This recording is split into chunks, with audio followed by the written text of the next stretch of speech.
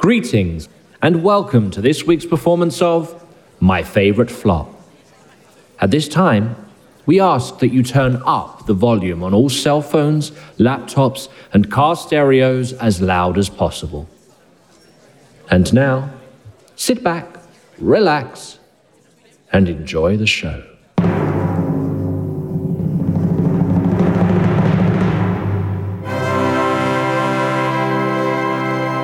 Welcome back! Hi, everybody. It is episode 15 of My Favorite Flop, and we are back at you with even more fun stuff today. Isn't that right, Christina? Oh, yes. Today, I know we keep telling you guys we're going to break all the rules, and we kind of broke the rules last week. Today, we really throw them out the window.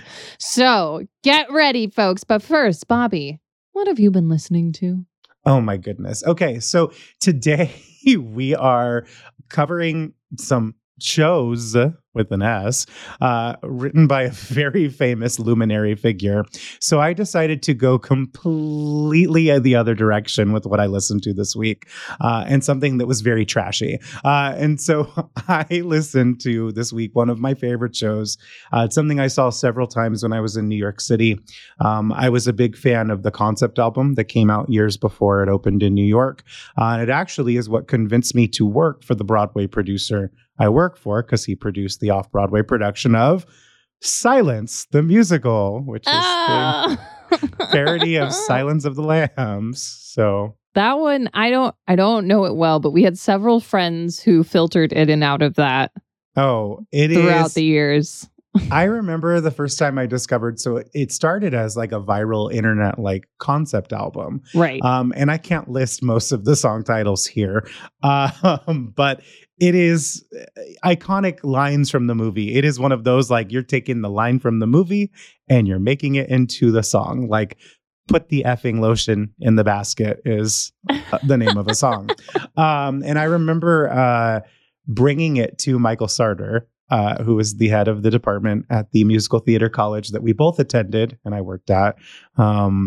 And he loved that sort of thing. So he was, of course he did, very obsessed. And I remember like other staff members. I remember Day Sparing being very obsessed with it. I remember Danny Gerwin being very obsessed with it. Like we had a moment. None of these people surprise me. No, we had a moment, but it was just this internet like album, you know. And then years later, I heard it was happening at NYMF, and I was like, oh my. And I think that's right before I moved to New York. And then it was playing off Broadway either right after I moved to New York, or it had already started once I moved there. And I saw it several times. I went the first time with our friend Nicole Sorrow.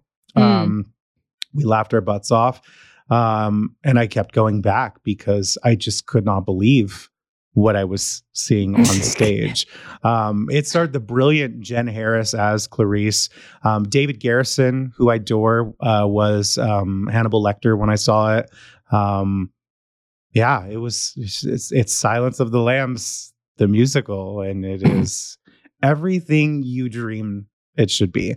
Anyway, Christina, what were you listening to this week? So I was inspired by our friend Damon Gravina, who created our flop tails. So if you haven't gone and tried one of our flop tails, please go check out our Instagram or Facebook, where you can find the recipes and instructional videos. Damon's pretty brilliant, but one of the things that he brought to the table, and one of the names of the drinks, is a show called Flahooli. Flahooli. And he kind of gave me a weird rundown of it, which you can also watch Christina's immediate reaction to on one of those videos. Oh, yes. And I was like, I need to understand what this is and how it made it to Broadway.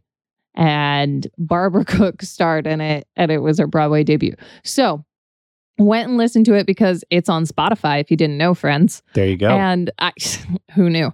So Christina went and listened to that. And it was real interesting.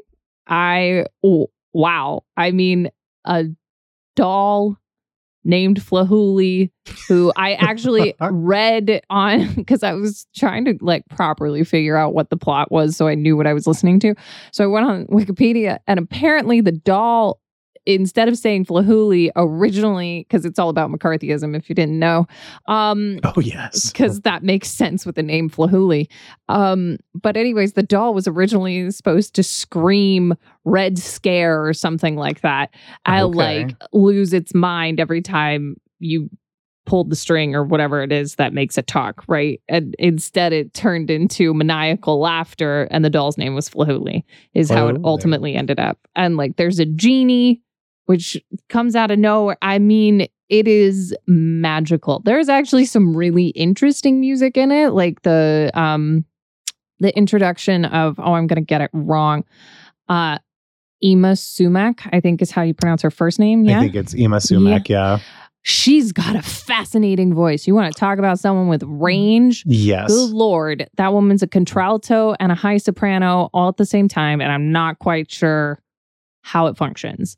But go give that a listen. I mean, there's not really any words to it. It's a lot of chanting and like vocalizations, tribal scatting is what I'm going to call it. And it's fascinating. I mean, it's really fascinating music to listen to because it still tells a story, even though there's no lyrics. Oh, yeah. And that I was really inspired by and found a lot of joy in it. You know, I don't know how appropriate it is in today's day and age, but for what it was, I think that I think it's a really interesting piece of history that people should know. But yeah, the show itself is a bit strange. I mean, look, I am here for any musical that has puppets and Barbara Cook in it. So like, to me, that's like winning the lottery. Well, on that note, Christina, we should probably get into these clues. Yes. Because we have a big episode to cover today, and we have a lot to talk about. All right. So I'm going to start us out. So we gave this at the end of the last episode. Combined, these 3 shows played 172 Broadway performances. 3. Like, let's pause for a second. All 3 of them. Last episode we did 2. This episode we do 3. This is probably when we're done recording this that we're like, let's go back to doing 1. But anyways, that was followed with our Twitter clue, which was one of these musicals was the first Broadway show to feature the Caribbean steel drum in the orchestra pit, which I thought was super fascinating. Super fascinating. On the Instagram, a photo of Mary Tyler Moore throwing her hat in the air. Which, if you are a super flopaholic, that probably gives away one of them. But one of them. To continue, it was followed by our blog post, which was posted on Facebook, that was titled 5 Broadway Flops Plagued with Technical Issues. Dun, dun, dun. I mean, I feel like there should be more than 5, but... Oh, there are, but okay. It's five good ones. And now for your final clue. The author of the source material to all 3 of these musicals inspired a character in Harper Lee's Pulitzer Prize winning novel, To Kill a Mockingbird. Ooh. Yes. All right. So should we tell them what all 3 of them are, Christina? Yes. Drum roll, please.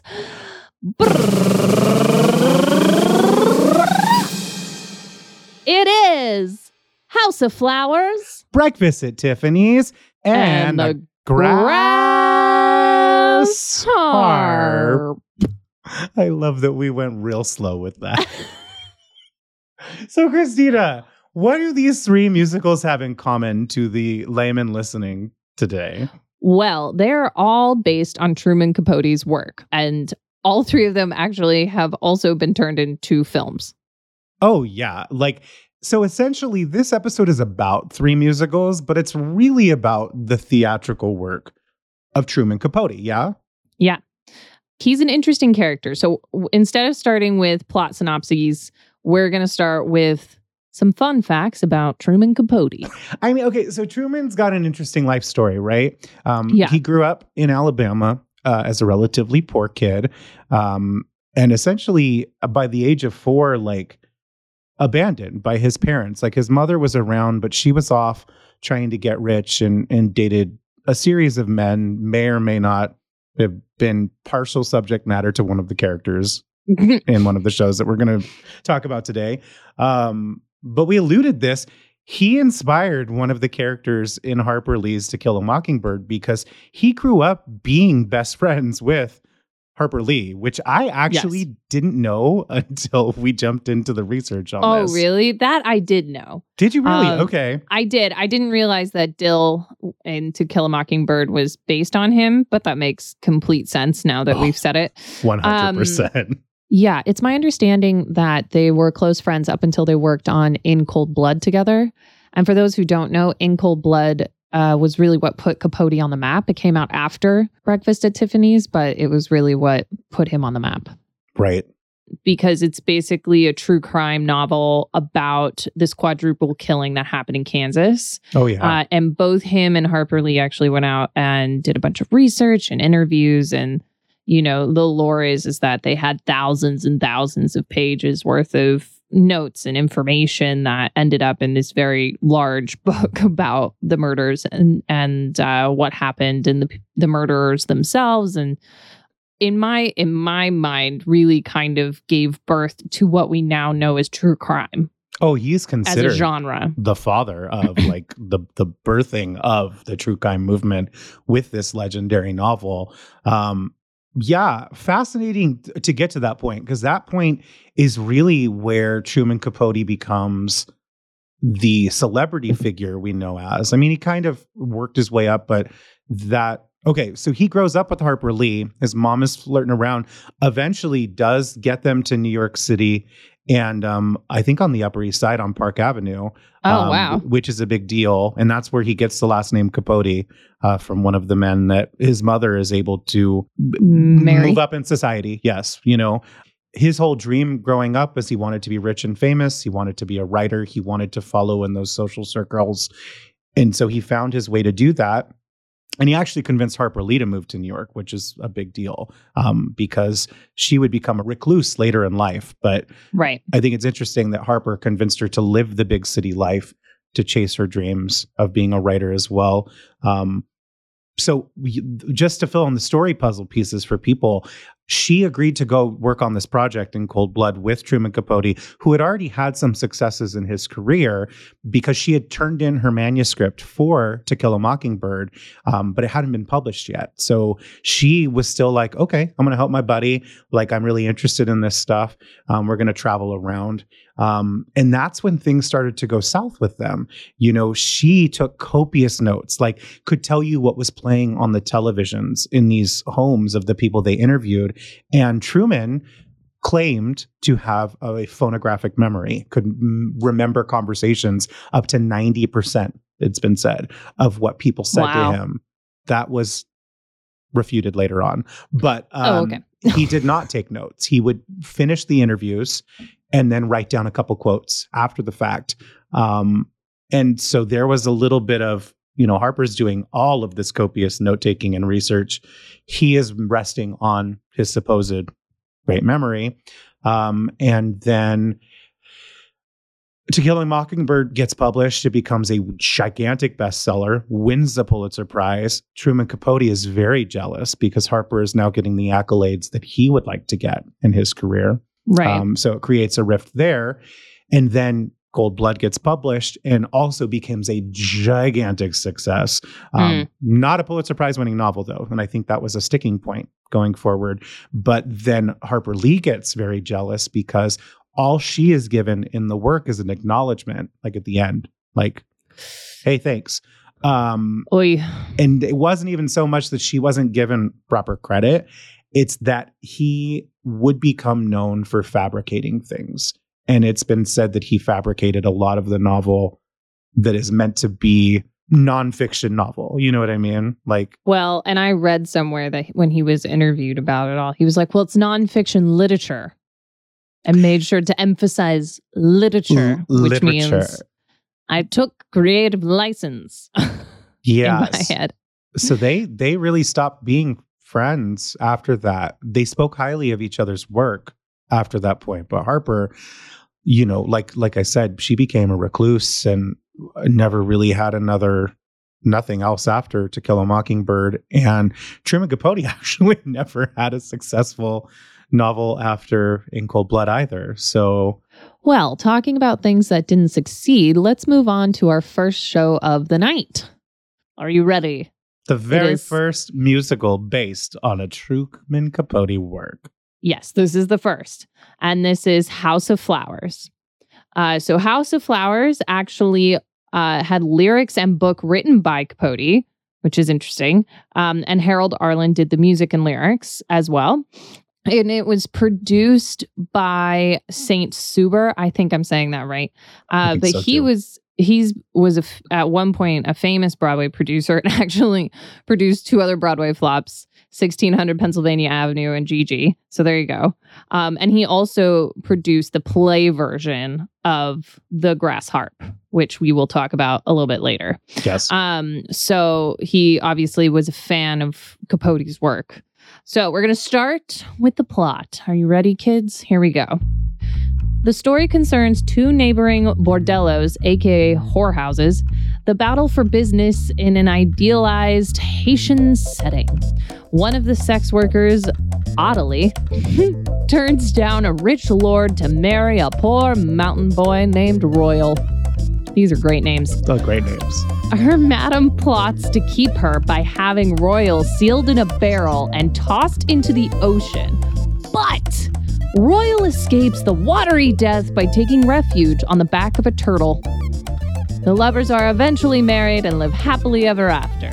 So I want to state, because I read this in Knots and Scary, this is based on a very short Truman Capote story. It was like tacked on at the very end of the Breakfast at Tiffany's novella.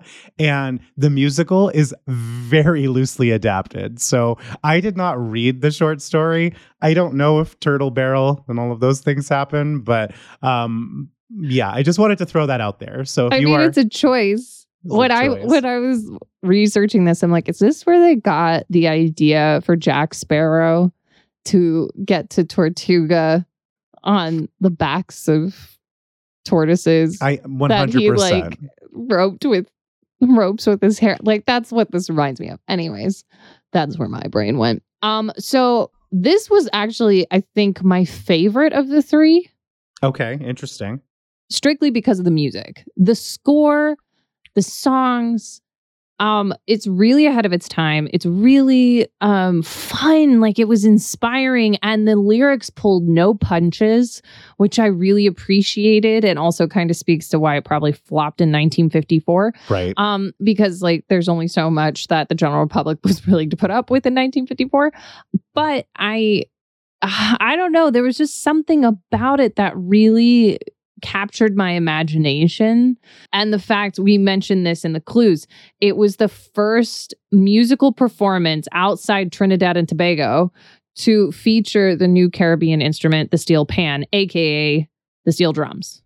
It was also the first time that they brought in people from Trinidad and Tobago to play those instruments, because of course no one in America probably knew how to do it. So they actually brought in those instrumentalists to play the instruments on stage in the pit, which is really cool. It's a great example of how musical theater can influence pop culture, because then the steel drums became very popular for the next few years. Oh, yeah. Within pop music, within other musicals, you know, even that island feel. Like, there was something about the 50s that island sound, the idea of like going and sitting on a white sandy beach. That's really when that kind of took off in the zeitgeist of pop culture. Well, yeah. I mean, the 50s are so interesting. You know, the greatest generation, my grandparents, were obsessed with Hawaii. And, you know, it was a big moment when Hawaii was admitted as a state, and even in the lead up to that, the fact that we would have our own piece of paradise in the U.S., you know what I mean, as a U.S. state. And coming out of both of the world wars, you know, there's now disposable income. Americans are able to travel. Hawaii became not only part of our country, you have the Caribbean being such a fascinating vacation spot for so many Americans who couldn't maybe not afford to get to Venice or to, you know, some of those exotic European European locales, it really brought Paradise closer to home. And I think you see so much of that reflected in pop music, in the media, and on Broadway, because Broadway was still very much part of the pop art scene, right? There's a lot of tropical shows in the 50s, some of them very famous. South Pacific. Well, even in Guys and Dolls, when they go to Cuba. Havana. Oh my gosh, I mean, absolutely. Come on. But back to House of Flowers. Yes. The music is so much fun. There were a couple, what were they called? Has I Let You Down was just so funny. There's so many great asides in that song where she just gets sassy with the audience and you're like, I love this woman. I don't even know who she is or what she's about, but gosh, I want to be friends. You know what I mean? Like that's what that one was for me, and Slide Boy Slide. Did you listen to that one? I wanted to I was like, who's going to choreograph to this? Oh my gosh. Who's going to choreograph to this? Can I teach a masterclass? Because I want to just dance to it. Oh my goodness. Well, I have an idea on that. But this score, so of all three of the shows we're going to talk about today, probably has the most famous score. Harold Arlen composed a lot of things. He's best known for The Wizard of Oz, but I think what's interesting about bringing up House of Flowers is it shows the diversity of him as a composer, because this doesn't feel like The Wizard of Oz at all. Not even a little bit. It just is a reminder that he wrote so much of the American songbook. And speaking of the songbook, 2 songs from the show became standards even after the show flopped. Asleep in B became, so many performers of color recorded both that song and I Never Has Seen Snow, which are still popular in club acts to this day. You can hear them at jazz clubs, in cabarets. Broadway performers still perform them on their albums. I'm not surprised. Well, when I was reading the chapter or the blurb on this, it's actually a really long blurb, in Not So Scary, Ken Mendelbaum, the god of these older flops, remarked that listening to the cast album to this, it's really hard to wrap your head around how this show could have flopped. You know what I mean? Because the score is so wonderful. And the cast, this cast has legends in it. Some of them were not even legends yet. Pearl Bailey was in the cast, Diane Carroll, and Alvin Ailey, in the cast. I know. Deal. And Jeffrey Holder, you had mentioned choreography. Jeffrey Holder, was credited for doing some of the choreographies. So I'd like to think that number was choreographed by Jeffrey Holder and was taught to our friend Simeon Den, who knows Jeffrey. And hopefully Simeon, I need you to teach a masterclass on this number. Thank you very much. Absolutely. And for anyone who doesn't know Jeffrey Holder, you should. He directed the Broadway production of The Wiz, but was also a famous actor and dancer. If you've ever seen the movie version of Annie, because I will bring it up any chance I get, he is the Punjab. He is the Punjab in the movie. So, yeah. Oh, wow. Fascinating. Yeah, this is okay. So why would this show flop? I think that a big part of it is that basically idealizes and celebrates prostitution. Yeah, that was popular in the 50s too, though. Really bad. It was, but this is generally speaking when it would be romanticized in whatever form. Right. It was coming from a male's point of view. Right. This is not. This is actually coming from the female point of view, which I love and find fascinating. And we're going to talk about this a little bit later, but all 3 of these shows tonight have really strong leading women. Absolutely. Who are really complicated. But also, in each of these shows, there are songs that are very misogynistic. And I can't tell if it's Truman Capote trying to hold a mirror up and saying, this is what you look like when you mansplain or catcall or treat a woman less than, or if he is celebrating it. I can't really figure it out. So, it brings up a difficult thing, but gay men are still men, and we are not immune to being misogynist. We need to check ourselves every single day. And I was reading somewhere that one of the things that people thought was the reason why it may not have worked is that it may have been too queer of a point of view for the heterosexual audiences. Interesting. And with that, I could see, of course, it's going to write really strong female characters because that is something that the LGBT community, especially gay men, idolize so much of they look up to strong women. It's part of the culture. But on the flip side, can also be, without knowing it, extremely misogynistic. You know what I mean? So I'm wondering if, because this is, of all three shows that we're doing, this is the one he's most hands-on. He like physically wrote this one. Which I think is why it's so in your face with some of the lyrics and why it doesn't pull any punches, like I was saying earlier. So I wonder if he didn't allow himself as the storyteller to remove himself enough from the story to present something that was a little bit more true to the characters. Maybe there's too much Truman in it. I don't know. Maybe. I mean, I know that like there was a lot of that romanticizing prostitution that came out in the 50s, but the 50s, like in general, are pretty conservative. Right. And when you think about like, you have to have the general public, and that means the middle ground. So people on both sides of the coin willing to go and pay their money to see a show. And that's how it doesn't flop. Right. And I think that this one actually pushes the envelope too far, because this is pre the free love movement. You know, this is pre civil rights movement, which it's also a completely BIPOC show. 100%. I mean, there is no white character in this show.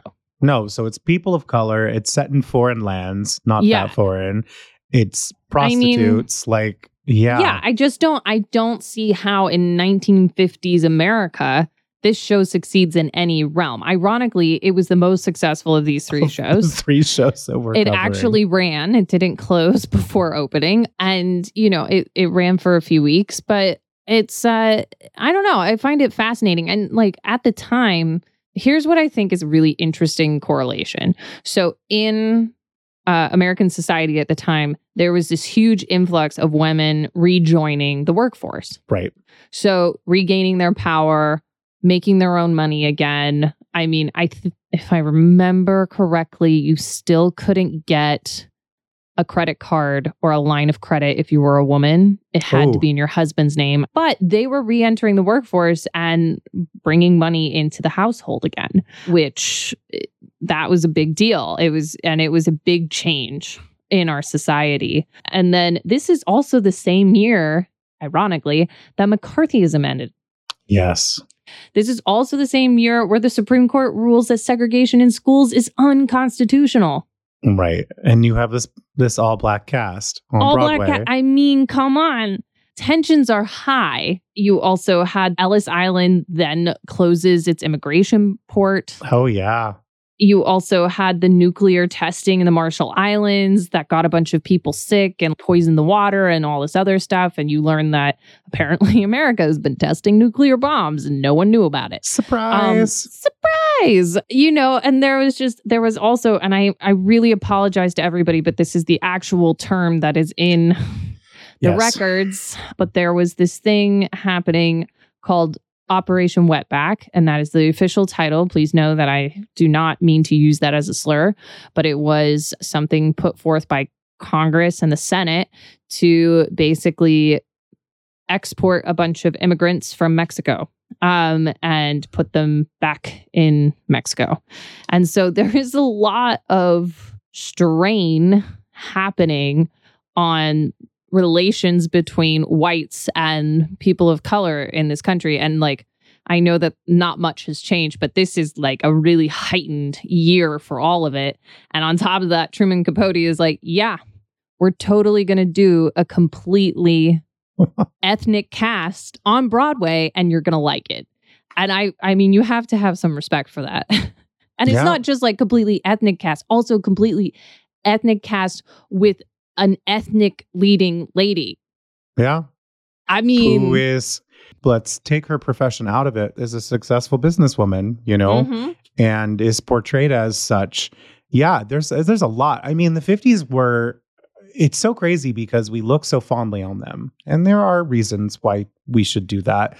Corporations paid a lot a lot more in tax back then. That's a good thing. We actually had a middle class, but it wasn't a middle class for everybody.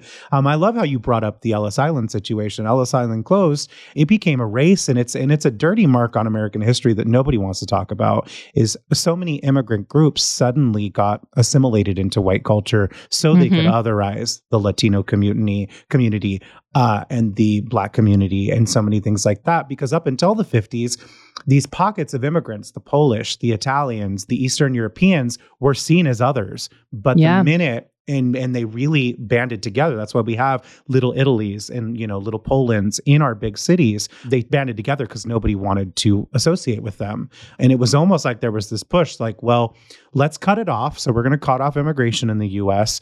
We're going to say that you guys get to be our friends because we need to make a common enemy out of these others. It's a really awful time. So we are still feeling the effects of that. Oh, yes. 70 years later. So yeah. So, I mean, there's a lot going on that kind of leads into this becoming a flop. Now, if this were to be remade now, or even just give it new life, I would be fascinated to see how it would do. I mean, turtles and barrels aside. I mean, I love turtles, but I would actually be fascinated by this getting a revival. I think that it's one of those that's been lost to the Fathomless Files that actually could be remade. So they have attempted. The judgment up until this point is that it's something that might be better heard in concert than a full-blown production. Okay. So I don't know if that rings true to it. This is definitely one that I would say if you're going to bring it back, maybe let's talk about putting a new book. But it's hard because this is Capote, and Capote is a wordsmith. So it's not like the book is bad. But you can't throw out the score. I mean, this is a fantastic score. So good. This is not, if anything, I would say maybe there is a playwright of color who could come in and help adapt Truman Capote's work, both lyrics and book-wise, to make sense from a female perspective, to soften maybe some of that misogynistic quality that was either present due to the time period or because Truman allowed to put himself too much into the work itself. I don't know. Well, and I should also state that I felt of these three, this was the least misogynistic. Yes, 100%. For sure, which is interesting because Capote actually was involved in this one and not in the other two. So there is that. This is our commercial break. To advertise here, please email myfavoriteflop@gmail.com and visit our website for previous episodes. And to buy merch, please buy our merch. We have a 1-year-old to feed. And now back to My Favorite Flop.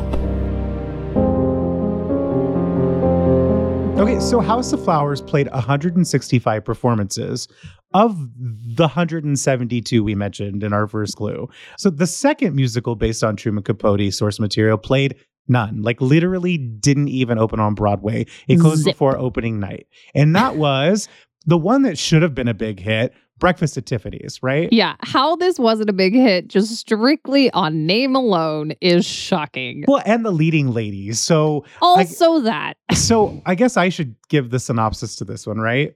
All you, Bobby. Oh my gosh. Okay. So Breakfast at Tiffany's, the musical, features music and lyrics by Bob Merrill, who wrote many a hit, but also lovingly wrote flops like Take Me Along and Henry, Sweet Henry. The original book was written by Abe Burrows, who was the original director as well. He famously did How to Succeed. But this is shocking fact, was replaced by legendary playwright who did not write musicals, Edward Albee, which again, this should have been a big deal. All right. And so the synopsis is this, in case you don't know, based on Truman Capote's novella, this is the story of a young, naive, eccentric cafe society girl who falls in love with a struggling writer who moves into her building, but her past threatens to get in the way. Holly Golightly's lifestyle confuses and fascinates Paul. In public, she flirts through parties with a sexy, sophisticated air, but when they're alone, she changes into a sweetly vulnerable bundle of neuroses. Famously, the movie is Audrey Hepburn, who, even though Capote didn't agree with her casting, is the epitome of who this character is. We chatted a little bit today. I don't even know if women, because time has moved on, I don't even know if women embody this kind of character anymore. It's really unique, for sure. You know, Truman Capote compares her more to a geisha than an escort, you know, which, again, he likes flower. I'm sorry. That right there, stamp of approval, misogyny. Like, they're the same thing. I don't care how you want to spin it. We all read Memoirs of a Geisha in the early 2000s. Okay, we all saw that movie. Like, come on. I mean, geisha just sounds fancier than she's an escort. But essentially, you know, men buy her gifts. They pay for her apartment. They keep her in New York City in her nice apartment because she spends time with them. And sometimes they spend the night, but not always. You know, oftentimes they just want to be around her. I mean, sometimes they like even just pay her to read the weather, which is gross. But yeah, I mean, it's so crazy because I remember, like, I want to actually hear from you. Were you obsessed with Breakfast at Tiffany's? Because I know that a lot of musical theater women are obsessed with this film, the film that was made from the novella. Okay, so I was not. Okay. I'm also a more masculine woman, so maybe that's part of it. I don't know. Okay. But I remember watching it. Of course, my dad showed it to me, you know, because he showed me all the classics. And I remember really enjoying Audrey Hepburn as Audrey Hepburn, but not really liking the film. Okay. And I mean, I'm a huge Audrey Hepburn fan. And I actually, one of the things that people don't really think about her for, but her Children's Hour is one of my favorites. Oh, so I good. mean, that being said, her visual in the movie was so amazing. And you just kind of wish that you were able to walk around with that kind of grace, right, and confidence. And I say grace in the sense that she would stumble or she would whatever, but she had so much self-assurance in her center that she didn't need to explain herself or apologize. And that essence that she has in the film is something that, I mean, to this day, I wish I could find in myself. Right. And I'm sure that's what is so attractive about the film for so many women, especially for so many musical theater women, where, I mean, most of the roles that we're presented with, we need to find that kind of grace. Sure. Probably one of the many reasons I struggle with classic musical theater, because I don't have that kind of grace, you know, but that sense of owning a room without overtaking the room. Like, it's that thing. Right. And it's because of when these musicals were written and men didn't want women to overtake the room, but they wanted you to walk in and take their breath away. Right. Right. Like, it was this weird give and take. And that is very much the essence of Holly Golightly. She is able to own the room without shaming a man, without dimming a man's light. It's that super kind of power. Yes, and a woman who can find that power and know how to use it as a tool, that is a powerful woman. And I don't think a lot of men really recognize that. No. Well, yeah. I think I bring up people in our profession specifically because I think that for a lot of young women in musical theater, you know, unless you have connections and you have money and you have a background, you are struggling and you are competing against a lot of people who look very similar to you, have similar talents and things like that. There are a lot of women in this industry.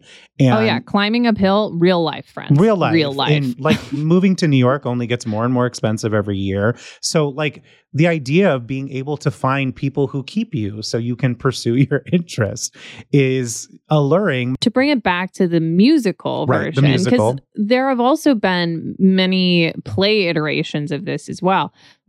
Everybody has tried to find another way to repurpose this iconic story. And I really believe that you're not going to ever be able to touch the film. No. For the sheer fact that that was one of those perfect storms of casting, the right creatives involved. And, you know, even though it's Truman Capote's work, they got him out of the way. And Don't get me wrong, I love Marilyn Monroe, but it would have been a very different film. It would have been a very different film if he had gotten his way and Marilyn would have played that part. Oh, yeah. And so the musical, they cast Mary Tyler Moore. That's why she as was Holly throwing her That's hat. why she's throwing her hat. And so she was in the original casting. She did all the out-of-town tryouts, even with the changeover. And when the changeover happened to Edward Albee, she was convinced that he hated her. I don't know if he did, but she was convinced that he did.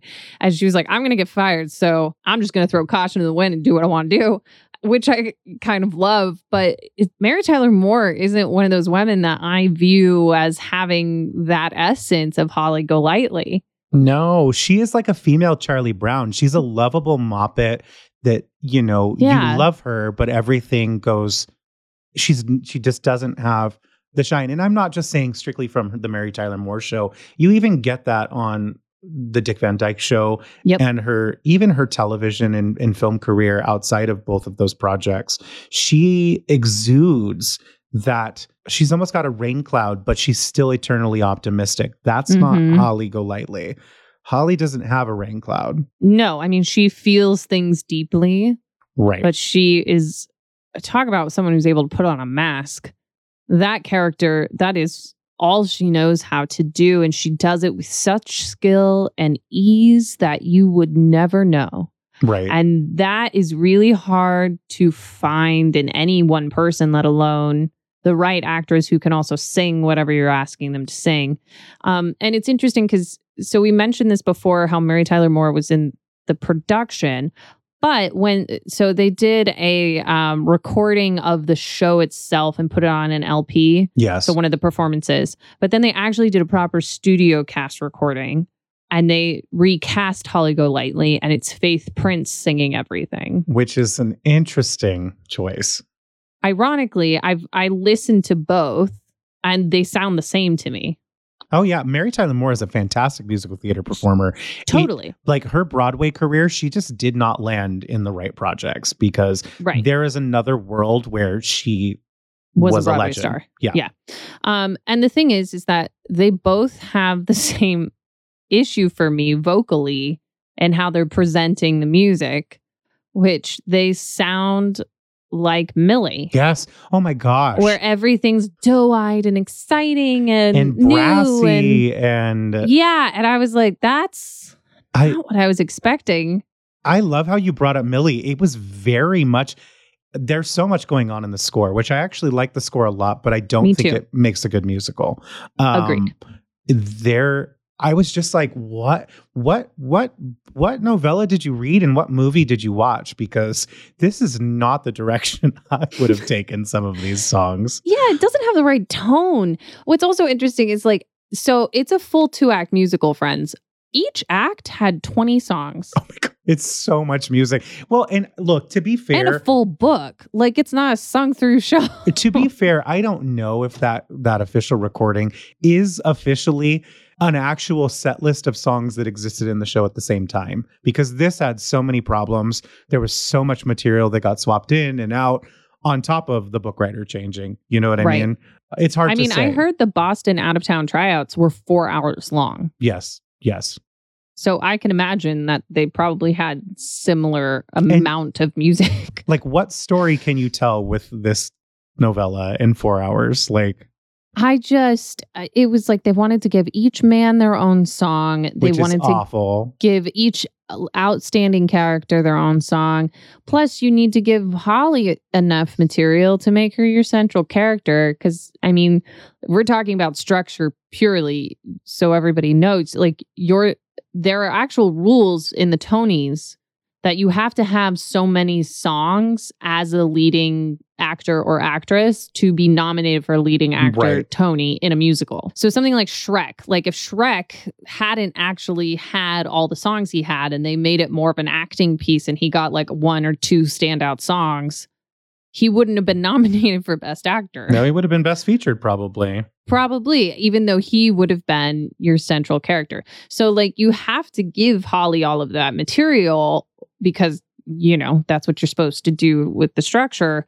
But it just didn't work. And there's we talk about misogyny, right? And some of the ways that Truman Capote would hold. Again, I don't know what his intentions were, but holding that mirror up to man, right, the world of men, and saying, look at how ridiculous you are. And one of the songs in this show is called Dirty Old Men. Oh, and it's bad. And the music the music is actually very reminiscent of 42nd Street when they do Dames, except the lyrics are just so like, wow, you really just went after the white middle-aged man and really called them out on their crap. I mean, it's whoa. But are they in on the joke? Is it like ha ha? That's what I'm saying is I don't know. The score is so fascinating because I was hearing so many contemporaries of Bob Merrill. I was hearing some Julie Stein. I was hearing some Sondheim. One show that I hope we cover one day when we talk about shows that never even got to previews on this podcast is Stephen Sondheim's first show, Saturday Night. And there was so much of Saturday Night I was hearing in this score. Oh, which there you go. I was like, is not right for Breakfast at Tiffany's. No, the score, yeah. Well, so the closest thing in musical theater I think I could compare to what a Breakfast at Tiffany's musical could be, and there are obviously big difference, is I was noticing a lot of similarities, and I didn't even connect this until we saw this. We worked on this episode, was Cabaret, because Sally Bowles is similar in a European sense. And obviously she has that whole performer thing on top of it. But she's kind of a Holly character. And I was thinking like in 1966, Liza would have actually been an inspired choice because Holly's supposed to be like 19, 20 years old, It's funny you say that. I thought that as well. I didn't make the connection with Cabaret, but that makes complete sense. Like I was seeing that, and I was looking structurally in Cabaret, no matter what version you do, allows Sally to have her material and Cliff to not. And no, but Cliff also is the significant male character in Sally's life. And what this musical should have been, it should have really focused on Paul and her relationship with a lot of these other characters very much being side characters. But pulling them from the chorus and giving them one or two lines. Yeah. I was also, so one of, I think it's like the third song in, it's called Wittiest Fellow. Oh, gosh. In Pittsburgh. And I just so everyone knows, you can go listen to the cast recordings on YouTube if you're interested. But Wittiest Fellow was so offensive. And the fact that it's Holly Golightly's show.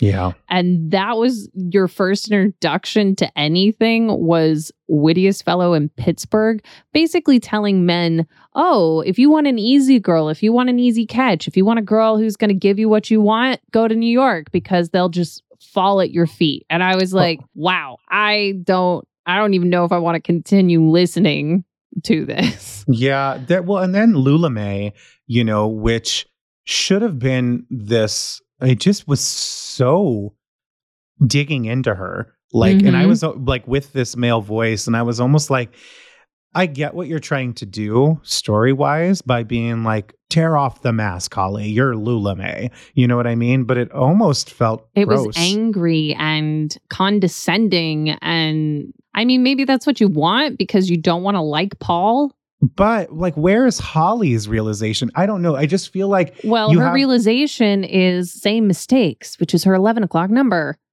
which just made me want to throw the whole script out the window. Because I was like, you did all this other great stuff where she has moments of inspiration. And then her 11 o'clock number is saying, I'll do it exactly the same way all over again. And it sounds like a song. It sounds like Not for the Life of Me. Oh, yeah. No, it's not. And you're like, what? No, this score, the entire time I was listening to this, and again, it's not a bad score. In fact, I think there's material that could absolutely be plucked out and exist in for sure audition books or on albums and all the of the Older things. Woman's song was great. I actually really liked that one. It was like a male version of Catch Me. Oh, it was wonderful. I think that there needs to be a new Breakfast at Tiffany's, and I actually would love to see the Grey Gardens team work on it. Oh, interesting. And the only reason I say that is because Holly needs to have two voices. She needs to have the voice that she presents that represents Holly, the character that she's playing. You know what I mean? And it needs to have a mysticism to it, and it needs to have a sexiness to it, and it needs to have there needs to be mystery to it. It needs to feel majestic. You need to musically understand why she's so alluring to all these other people. But on the flip side, she needs to have her interior monologue voice, especially what she's going to present to the audience in her point of view. And then also how she's going to speak with Paul as she opens up and peels back some of those layers, right? Right. And this score did not have that. No, it didn't. I think that's where it does a massive disservice to the actual original material, in that it doesn't celebrate the complexity that is Holly Golightly in any way, shape, or form. It really felt, and to me as a woman, it felt like men writing the idealized version of this woman for their own gain, for their own pleasure, for their own whatever, instead of actually having a conversation about who she is. It didn't work for me. It obviously didn't work for anyone at the time. I mean, I'm shocked that this didn't at least open. I mean, you've got Mary Tyler Moore, Michael Kidd choreographed this thing. You've got, not only Abe Burrows and Bob Merrill, but then you get Edward Albee. If I were in New York, I'd be like, I want to see the Edward Albee musical. You saw what Merrick said in the Times when it came out, right? No. What did he say? So he said, announcing the shutdown of the production, he came out and said, rather than subject the drama critics and the public to an excruciating, boring evening, they should shut it down. Yeah, that's... So apparently, even though it had all of the right ingredients, it was still a rough, boring evening. And, if you're going to have a 4-hour show, they better stay awake. And again, this comes back to, I don't know that you're going to recapture that lightning in a bottle that you got with Audrey Hepburn. I just don't think you are. It's like once in a lifetime casting, Yeah, I mean, you shouldn't. I personally think that they shouldn't attempt this show again, if they do, until they have a woman to play Holly. Oh, you have to have the woman. And not just a name. I mean, find the actress who actually should be doing this. This commercial break is sponsored by Please Buy Our Merch. Please visit www.myfavoriteflop.com today.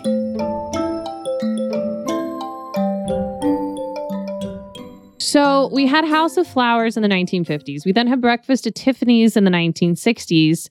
And then in 1971, we got the musical adaptation of the 1952 Grass Harp. So it opened on a Tuesday and closed on a Saturday after 7 performances. So I will say that I actually liked the score to this one the most. And I think, how with the Grass Harp, even though it was a story written in the 50s based on his life in the 30s, maybe, it makes sense as a 70s musical. But to be honest, I think of Pete's Dragon when I think of 70s musicals. And so I think of these peddling salesman music. I don't know. It just reminds me of the plot of Pete's Dragon. And I'm like, to me, that's the 70s. So this musical fits squarely into, I don't know, there's a backyard kind of Midwest/Southern, grew up in the Dust Bowl feel to it. Right. So do you want to give the synopsis on this one? Yes, let's go over the synopsis. The Grass Harp is an intimate story of Dolly Hart, aka Barbara Cook, a sweet-natured spinster with a secret recipe for an elixir cure, and her demanding sister Verna, who is determined to exploit the recipe for her own purposes. One day, after Dolly has an argument with Verna, Dolly takes Colin, her orphan nephew, and Catherine, their black housekeeper, to go on an adventure to find a new home. They start walking and come across a treehouse in a chinaberry tree and decide to camp out there. A charismatic cult leader, Baby Love, comes across the treehouse and its new inhabitants while on her own journey. They create a commune where anyone and everyone is welcome. Verna, meanwhile, informs the sheriff of her sister's disappearance. The sheriff organizes a search party and eventually arrests Catherine, the housekeeper. In a climactic event, a confrontation among the search party and the residents of the treehouse lead to Riley, aka Baby Love's daughter, getting shot in the shoulder. After Judge Cool discusses the situation, everyone agrees that it is a pointless struggle, and old relationships are invigorated once again. Many people leave as friends. Verna and Dolly repair their relationship. It should be reiterated that this one of all of them is truly based on his real life. Like, this happened. He lived with his aunts when he was in Alabama and besties with Harper Lee. I believe Harper Lee inspires, I don't know if it's in the musical, but definitely in the novella, inspires one of the characters because they inspired in each other's works. And his aunt definitely had a secret potion that she took to her grave. Holy cow. Pirelli's Miracle Elixir. To me, this is the one that actually makes the most sense as a musical. At Breakfast, obviously, because of how popular it is. But again, I live for some Pete's Dragon. So I'm like, give me the Hillbillies, give me the Cult, give me Baby Love, like, give me Karen Morrow. But I don't think it hits the marks it needed to. And I think even if it had, it's still going to be a tough selling point. There's a lot to love about the plot here as far as a musical is concerned. But because we love the 70s, we're all about escapism and in quirky and kind of panning up that mirror. You like to bring that up. Putting up a mirror of some of our backwoods community. We've just now come out of a lot of these movements, these social movements in the US. And there is this idea of these like country bumpkins, and it's interesting you bring that up. So my grandmother actually grew up in the Depression and the Dust Bowl and is from the Ozarks, like the original Ozarks, not what we see in the TV show, and grew up on a farm and the whole 9 yards. And she actually... the way that she would talk about that time, it's romantic, even though it was so difficult for them physically, emotionally. I mean, what they would have to go through just to make a scraping of a living and be able to feed their family. I mean, it's ridiculous. But when she would talk about it, there was this romance to it. There was this sense of awe and wonder. I mean, up until she died, that's how she talked about it. And it always like sparked my imagination as a kid whenever she would talk about that time. And it's funny that this is called the grass harp. And I know that it's referring to the tall, dried grass, but in Missouri, there's actually a tradition where you find the perfect blade of grass. Okay. You pluck it and you stick it between your two thumbs. And there's like a way to get that tension just right. And you can play it like a harmonica. Can you really? Yeah. I mean, my grandmother was brilliant at it. I can get like maybe 2 notes out of it, but that was a grass harp. And so to me, that when I heard the title to this, I was like, oh my gosh, someone knows. Sure. And so there is something really magical about that to me, and really magical about the essence of what this show is and the magic that they pull out of the score. Right. I mean, we talk about how these two gentlemen had never done a musical before, but I will say that they're both you had Clabe, who was from Louisiana, right? And who grew up, I'm sure, in that world of country folk. And so he certainly gets the essence. And I actually think the score is really, like you said, it's really beautiful, and really brings out an imagination to me. But before we get too far into the score, can we just take 1 second and mention floozies? Okay. So we talked a little bit about this earlier today. Christina, I just want to point out, and then I want to hear your thoughts because our listeners need to hear these thoughts, right? Floozies is probably the most popular song that has survived from the Grass Harp. It is very common in musical theater programs across this country. And you being a musical theater educator, I know you have opinions. It is usually given to attractive ingenue male dancers in their post-1960, like it's one of those ones that's given to them. Floozies is a popular song choice in musical theater programs. A lot of people have it in their audition books. I say that's unacceptable. Okay, so when I first heard it, I was like, so this needs to go in my stalker cabaret that I've been trying to put together for so long. And every time I hear a stalker song, it goes in that file for the sheer fact that it's a little overwhelming how many of those exist. Oh, 100%. In either musical theater or pop music. That's a little unnerving. But this one really takes the cake, because at no point did I laugh. At no point did I say, oh, that's kind of, that's really funny and terrible all the same. No, it's just terrible. Oh, people think it's charming. I don't understand. I mean, it talks about this young man staring at women's breasts and objectifying them. And like some of the lyrics were just they're very specific and very uncomfortable and did not make me feel nice. And I knew it was meant to be this, I don't know. I don't know if he's trying to make a compliment. I don't know what it was, but it was very uncomfortable for a woman in 2020. And I would assume any woman in 1971. I mean, I'm glad that we got that point of view. I think the moral of that story is, hi, musical theater educators, stop assigning floozies. Stop it now. I also want to talk about the fact that this show is one act. Yeah. And it's basically sung through. So the book isn't too prevalent in it. And that I found interesting. When I learned it was a one act, it was mostly sung through, I realized that I didn't actually get enough of the story just from the music. Yeah. I think, again, our buddy Ken Mandelbaum, I'm going to reference him a lot on this episode because all three of these shows are covered extensively. More than one paragraph in his brilliant book, Thoughts and Scary. He mentioned that this score, it's a great score, but when you realize that that's it, in all of the dialogue that connects it is just very brief, superfluous kind of connective material. Then when you start to analyze that the score is the show, it's just the sum of its parts is not enough for this to exist. Yeah. I completely agree. I think that you actually need to round it out with a bit more of a book because it's so quirky.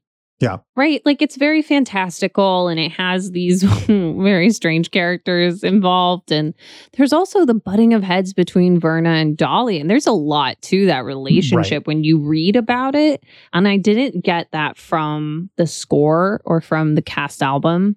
I went and I looked because as we've discussed, even in this episode, but in previous episodes as well, like a timing of when a show comes out is important. Right. For its success or not. I mean, sometimes you just get a great show no matter what, and it's going to succeed no matter what the outside influences are, right? But this came out, again, the space race is still really active. We had the International Space Station launched. Apollo 14 happened, Mariner 9.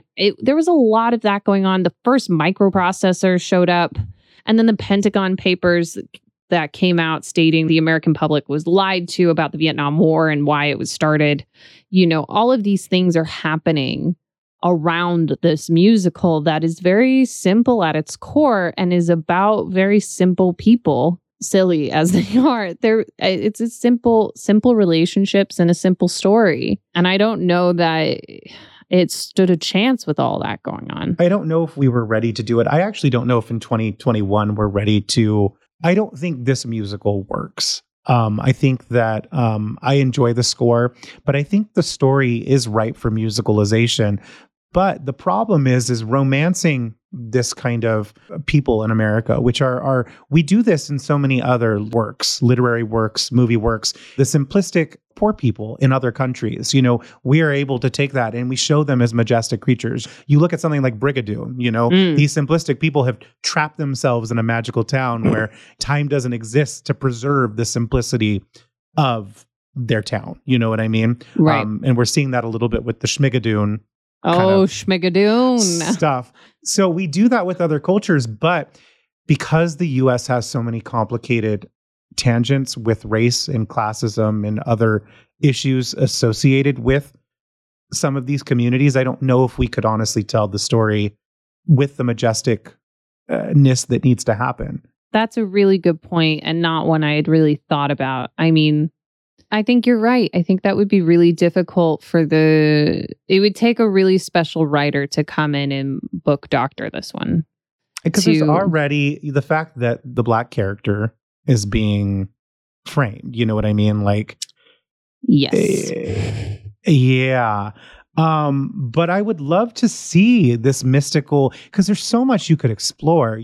The idea that she's trying to get Dolly Hart to market this potion, you know what I mean? And keep this secret thing from her for financial reasons, but also from a legacy standpoint, because if Dolly Love doesn't do anything with it, it dies with her. It goes to the grave, which is what happened in real life with Truman's aunt. She never allowed anyone to have access to it. So you lose that family history. That thing dies with somebody. So there's a little bit of a like, let's make money off of this. It's so amazing. But it's also like, let's let our legacy live past us. And that's something that I don't get in this musical at all, but I think would be really interesting to explore. Agree. I think that would be a really interesting point to explore if someone were to revisit it. I think it's also a fun fact just to point out that this had 2 out-of-town tryouts, and Miss Elaine Stritch, the legend, played Baby Love. And that would have been a sight to see. Talk about someone who is magnetic and can convince large groups of people to follow her. Elaine Stritch is one of those humans. Well, and do you know who they almost got to do the Broadway production as Baby Love? No. They almost got Mama Cass from the Mamas and the Papas. No. And that fell through. Could you imagine? That would have, I mean, we love Karen Morrow and she was brilliant in this role, but that would have been something to see. So another really interesting fact about the show is that the scenic designer decided to use burlap fabric all over the place, including the wings and the curtains and stuff. And burlap fabric is really good at absorbing sound.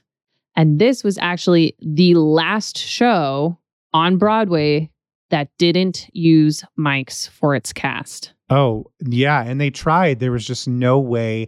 It forced Broadway to adapt because, talking about cast member Karen Morrow, it was determined when she came on the scene that she would be the next Ethel Merman. And Ethel Merman famously never sang with a microphone on Broadway. And this show, because of the scenic design, it forced Broadway producers and engineers to realize we need to find a way to amplify sound because we need to not be constrained by the limitations of set and things like that. The world is evolving, technology is evolving, we need to do it.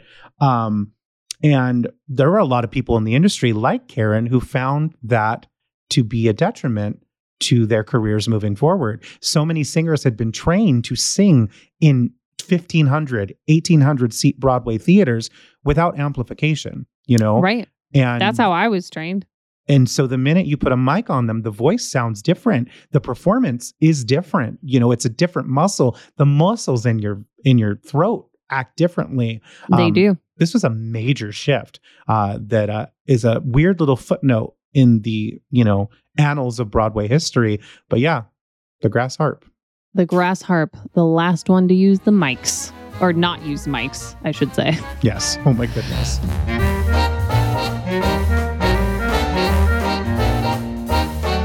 Just to recap, friends, we've gone over The Grass Harp, Breakfast at Tiffany's, and House of Flowers.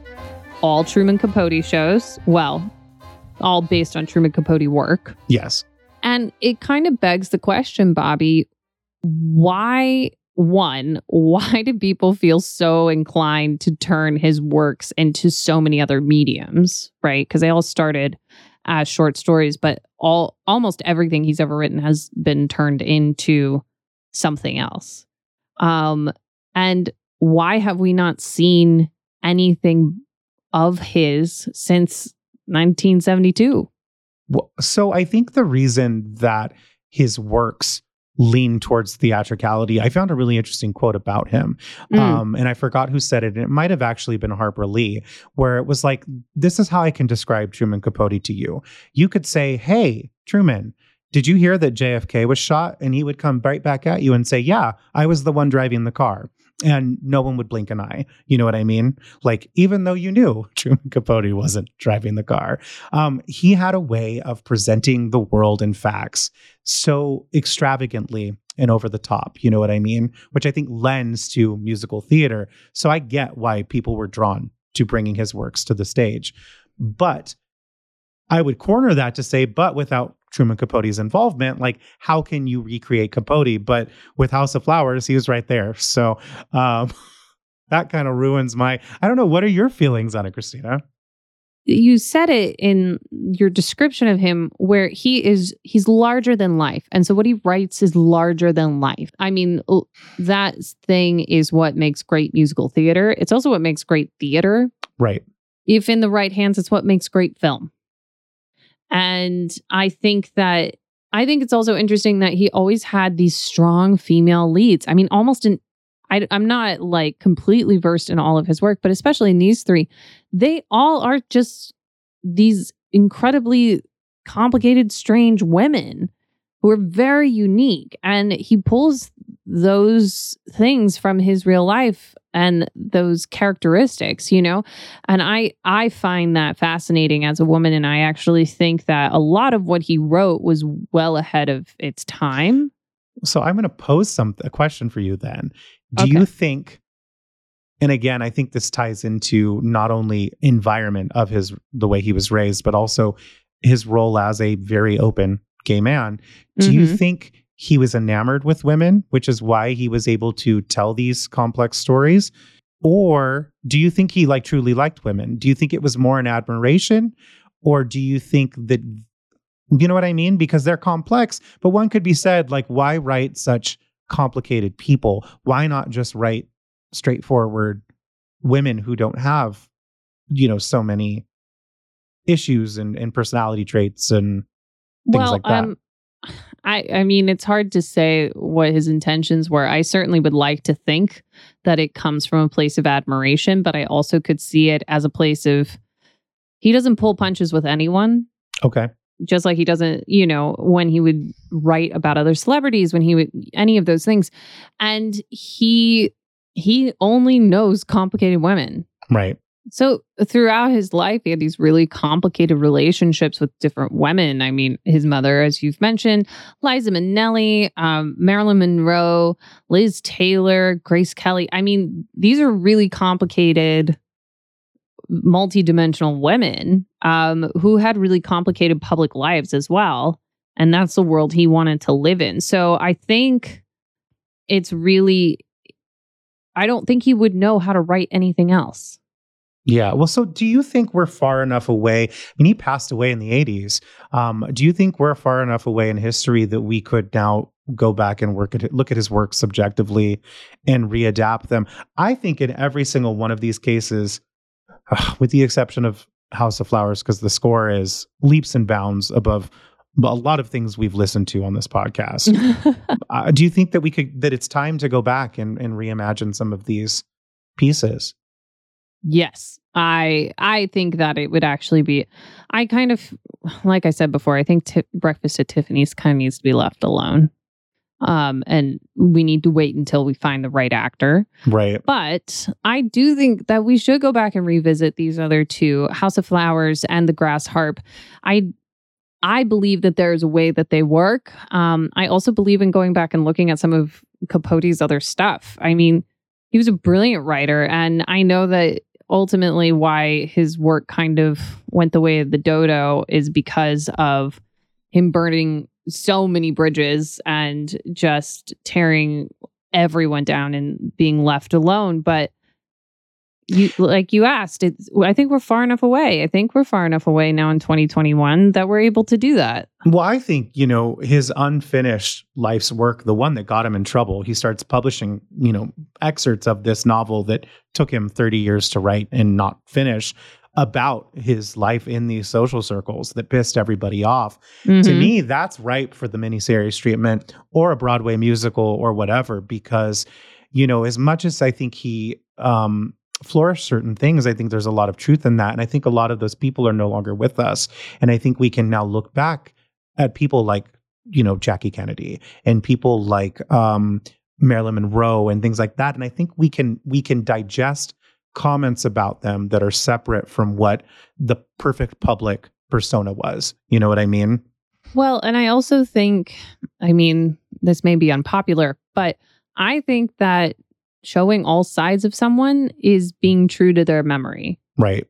Only celebrating a carefully curated image does them a disservice because they are more than that. Well, he's kind of like the OG Gossip Girl. Yeah. Yeah, I would like to think that he's a little more straightforward than that and less he catty. He didn't hide it. He definitely published it out, but I don't know. I keep coming back to the same phrase. Everything was ahead of its time. Yeah, I think so. I think there's a lot more Capote that we can mine for some amazing things, especially in the land of musical theater.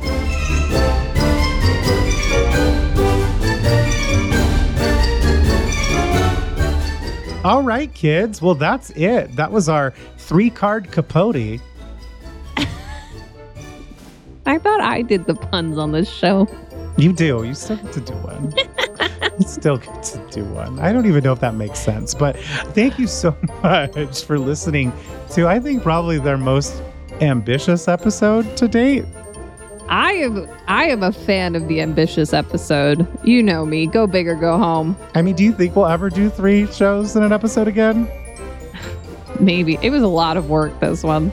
Well, let's do 4 next time. I vote yes to that. Ladies and gentlemen, thank you so much for tuning in once again to My Favorite Flop. Now, if you haven't gone and listened to our interview with the star from Intermission, you gotta. It's on our YouTube channel. It's on the Facebook. It's too long to be on the Instagram, but go check them out. Julia is a dream, and I didn't freak her out with my crazy fan. You did side. Not. She stayed and talked to you after we finished. She stayed and talked to me, guys. Can we just have Julia Murney on for every show we do? Yeah, didn't we agree to that? She's just going to show up with a glass of wine and be like, and that's why it flopped, and it's going to be great. Oh my God, I'm obsessed. But please go check it out. Go check out our episodes from Act 1. I met one of our listeners last night, which was a real treat and surprise. And they were like, I skip around, so it's fun to go back and find episodes I haven't listened to. So go do that. Go check it out. We keep it fresh here at My Favorite Flop. Find out why everyone in Lebanon is obsessed with us, because we're still charting there to this very day, which is so bizarre. Also, we have a couple of crossover episodes that have come out with But a Song podcast, all about Zoe's Extraordinary playlist. Yes, Infinite is a movie that someone else did. Right. But that was so fun. We did 2 episodes with Johnny, which is awesome. And then we were on Breaking the Curtain with our friends Chrissy and Jocelyn to talk all about Big Fish, which was so much fun. Yeah, so go check those things out. Don't forget to follow us on socials, on all of them, at My Favorite Flop, and merch. Yeah, we got merch. Christina's wearing it right now. You can't see it, but she is wearing our exclusive Flopaholic line, which is what you should wear when you go out to meet friends, so that everyone knows that you're not only a fan of this podcast, but of the material that we cover and we love to cover. And speaking of covering shows, Christina, we should probably give them the clue for the next episode, right? Yes. Bobby, what's the clue for the next episode? All right. The clue for episode 16 is this. This show managed to lose $12 million of a $10 million investment. That is correct. They lost more money than it cost to produce. I'm just going to give another little one. I think this is going to be a big flop, don't you think? I do. It's huge. It's going to be huge. Gigantic. Uh-huh. For all sure. Right. Well, thank you all for listening. like we said, go back and listen. Find us on socials. And Christina, do you have any parting words for our listeners today? Why is Kathy Rigby so tired? Because she never lands. Yes. Okay. Bye. Bye.